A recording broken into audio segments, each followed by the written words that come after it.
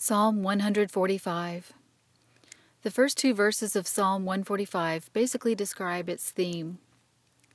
I will extol you, my God, O King, and I will bless your name forever and ever.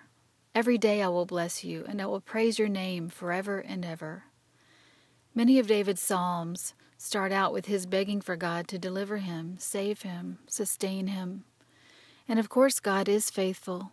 He is our ever-present help in time of need. But in Psalm 145, there is no pleading, only a beautiful personal song of praise and blessing. And for David, it's nothing but the highest praise to his King, emanating from a lifetime of following hard after God, abiding with Him, and holding on to God's promise of an eternity glorifying Him. This is believed to have been David's favorite psalm, written near the end of his life. You could say it's his life song. David is singing the praises of God's unsearchable greatness, the glorious splendor of His majesty, His wondrous works and might of His awesome acts, His great goodness and righteousness, the glorious majesty of His everlasting kingdom and dominion. And that's just in the first several verses. This is a wonderful psalm to sing back to the Lord in worship. But if we are to use such words to praise the one who is truly worthy, there must be humility on our part. And this is what I observed about our God in Psalm 145. When we lift our eyes to Him, we realize our weakness, our utter need for His compassion, our total dependence upon His grace. This is our condition, and in lifting Him up, we are lifted up, and it must be this way to glorify Him, showcasing His mighty works of kindness toward all. So here's a bit of context. In writing this, the people of my community, my state, were in quite a state of vulnerability as Hurricane Irma devastated island communities and made her way to ours. Then the perfectly timed words of this psalm made me realize this is our state, our condition at all times, not just when we're in imminent danger from the elements.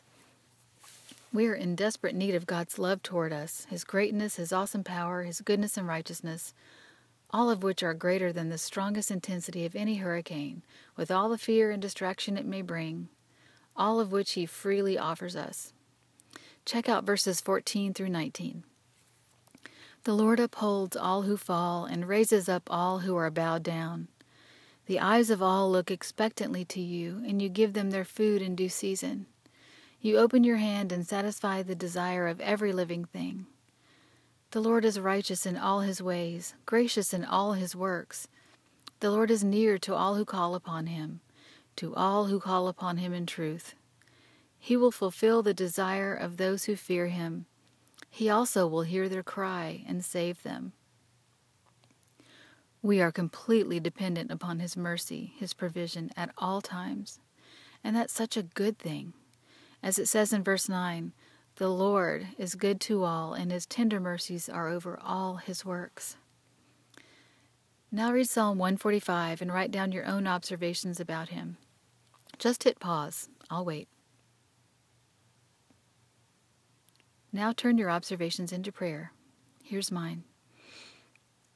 Lord, thank You for this psalm. I am in awe of You. Just as that ginormous storm was never out of Your control, I know I'm always safe in Your hands, and that's for eternity. Thank You for reminding me of Your awesome greatness and my utter need for You. Help me to write my own song of praise to You, the only one who is worthy of the highest praise. And I also ask that You would move in the hearts of those still trying to live on their own, that they would realize their need for You and know Your faithfulness, and then they would have their own song to sing of Your great mercy and power to save. In Jesus' name, amen.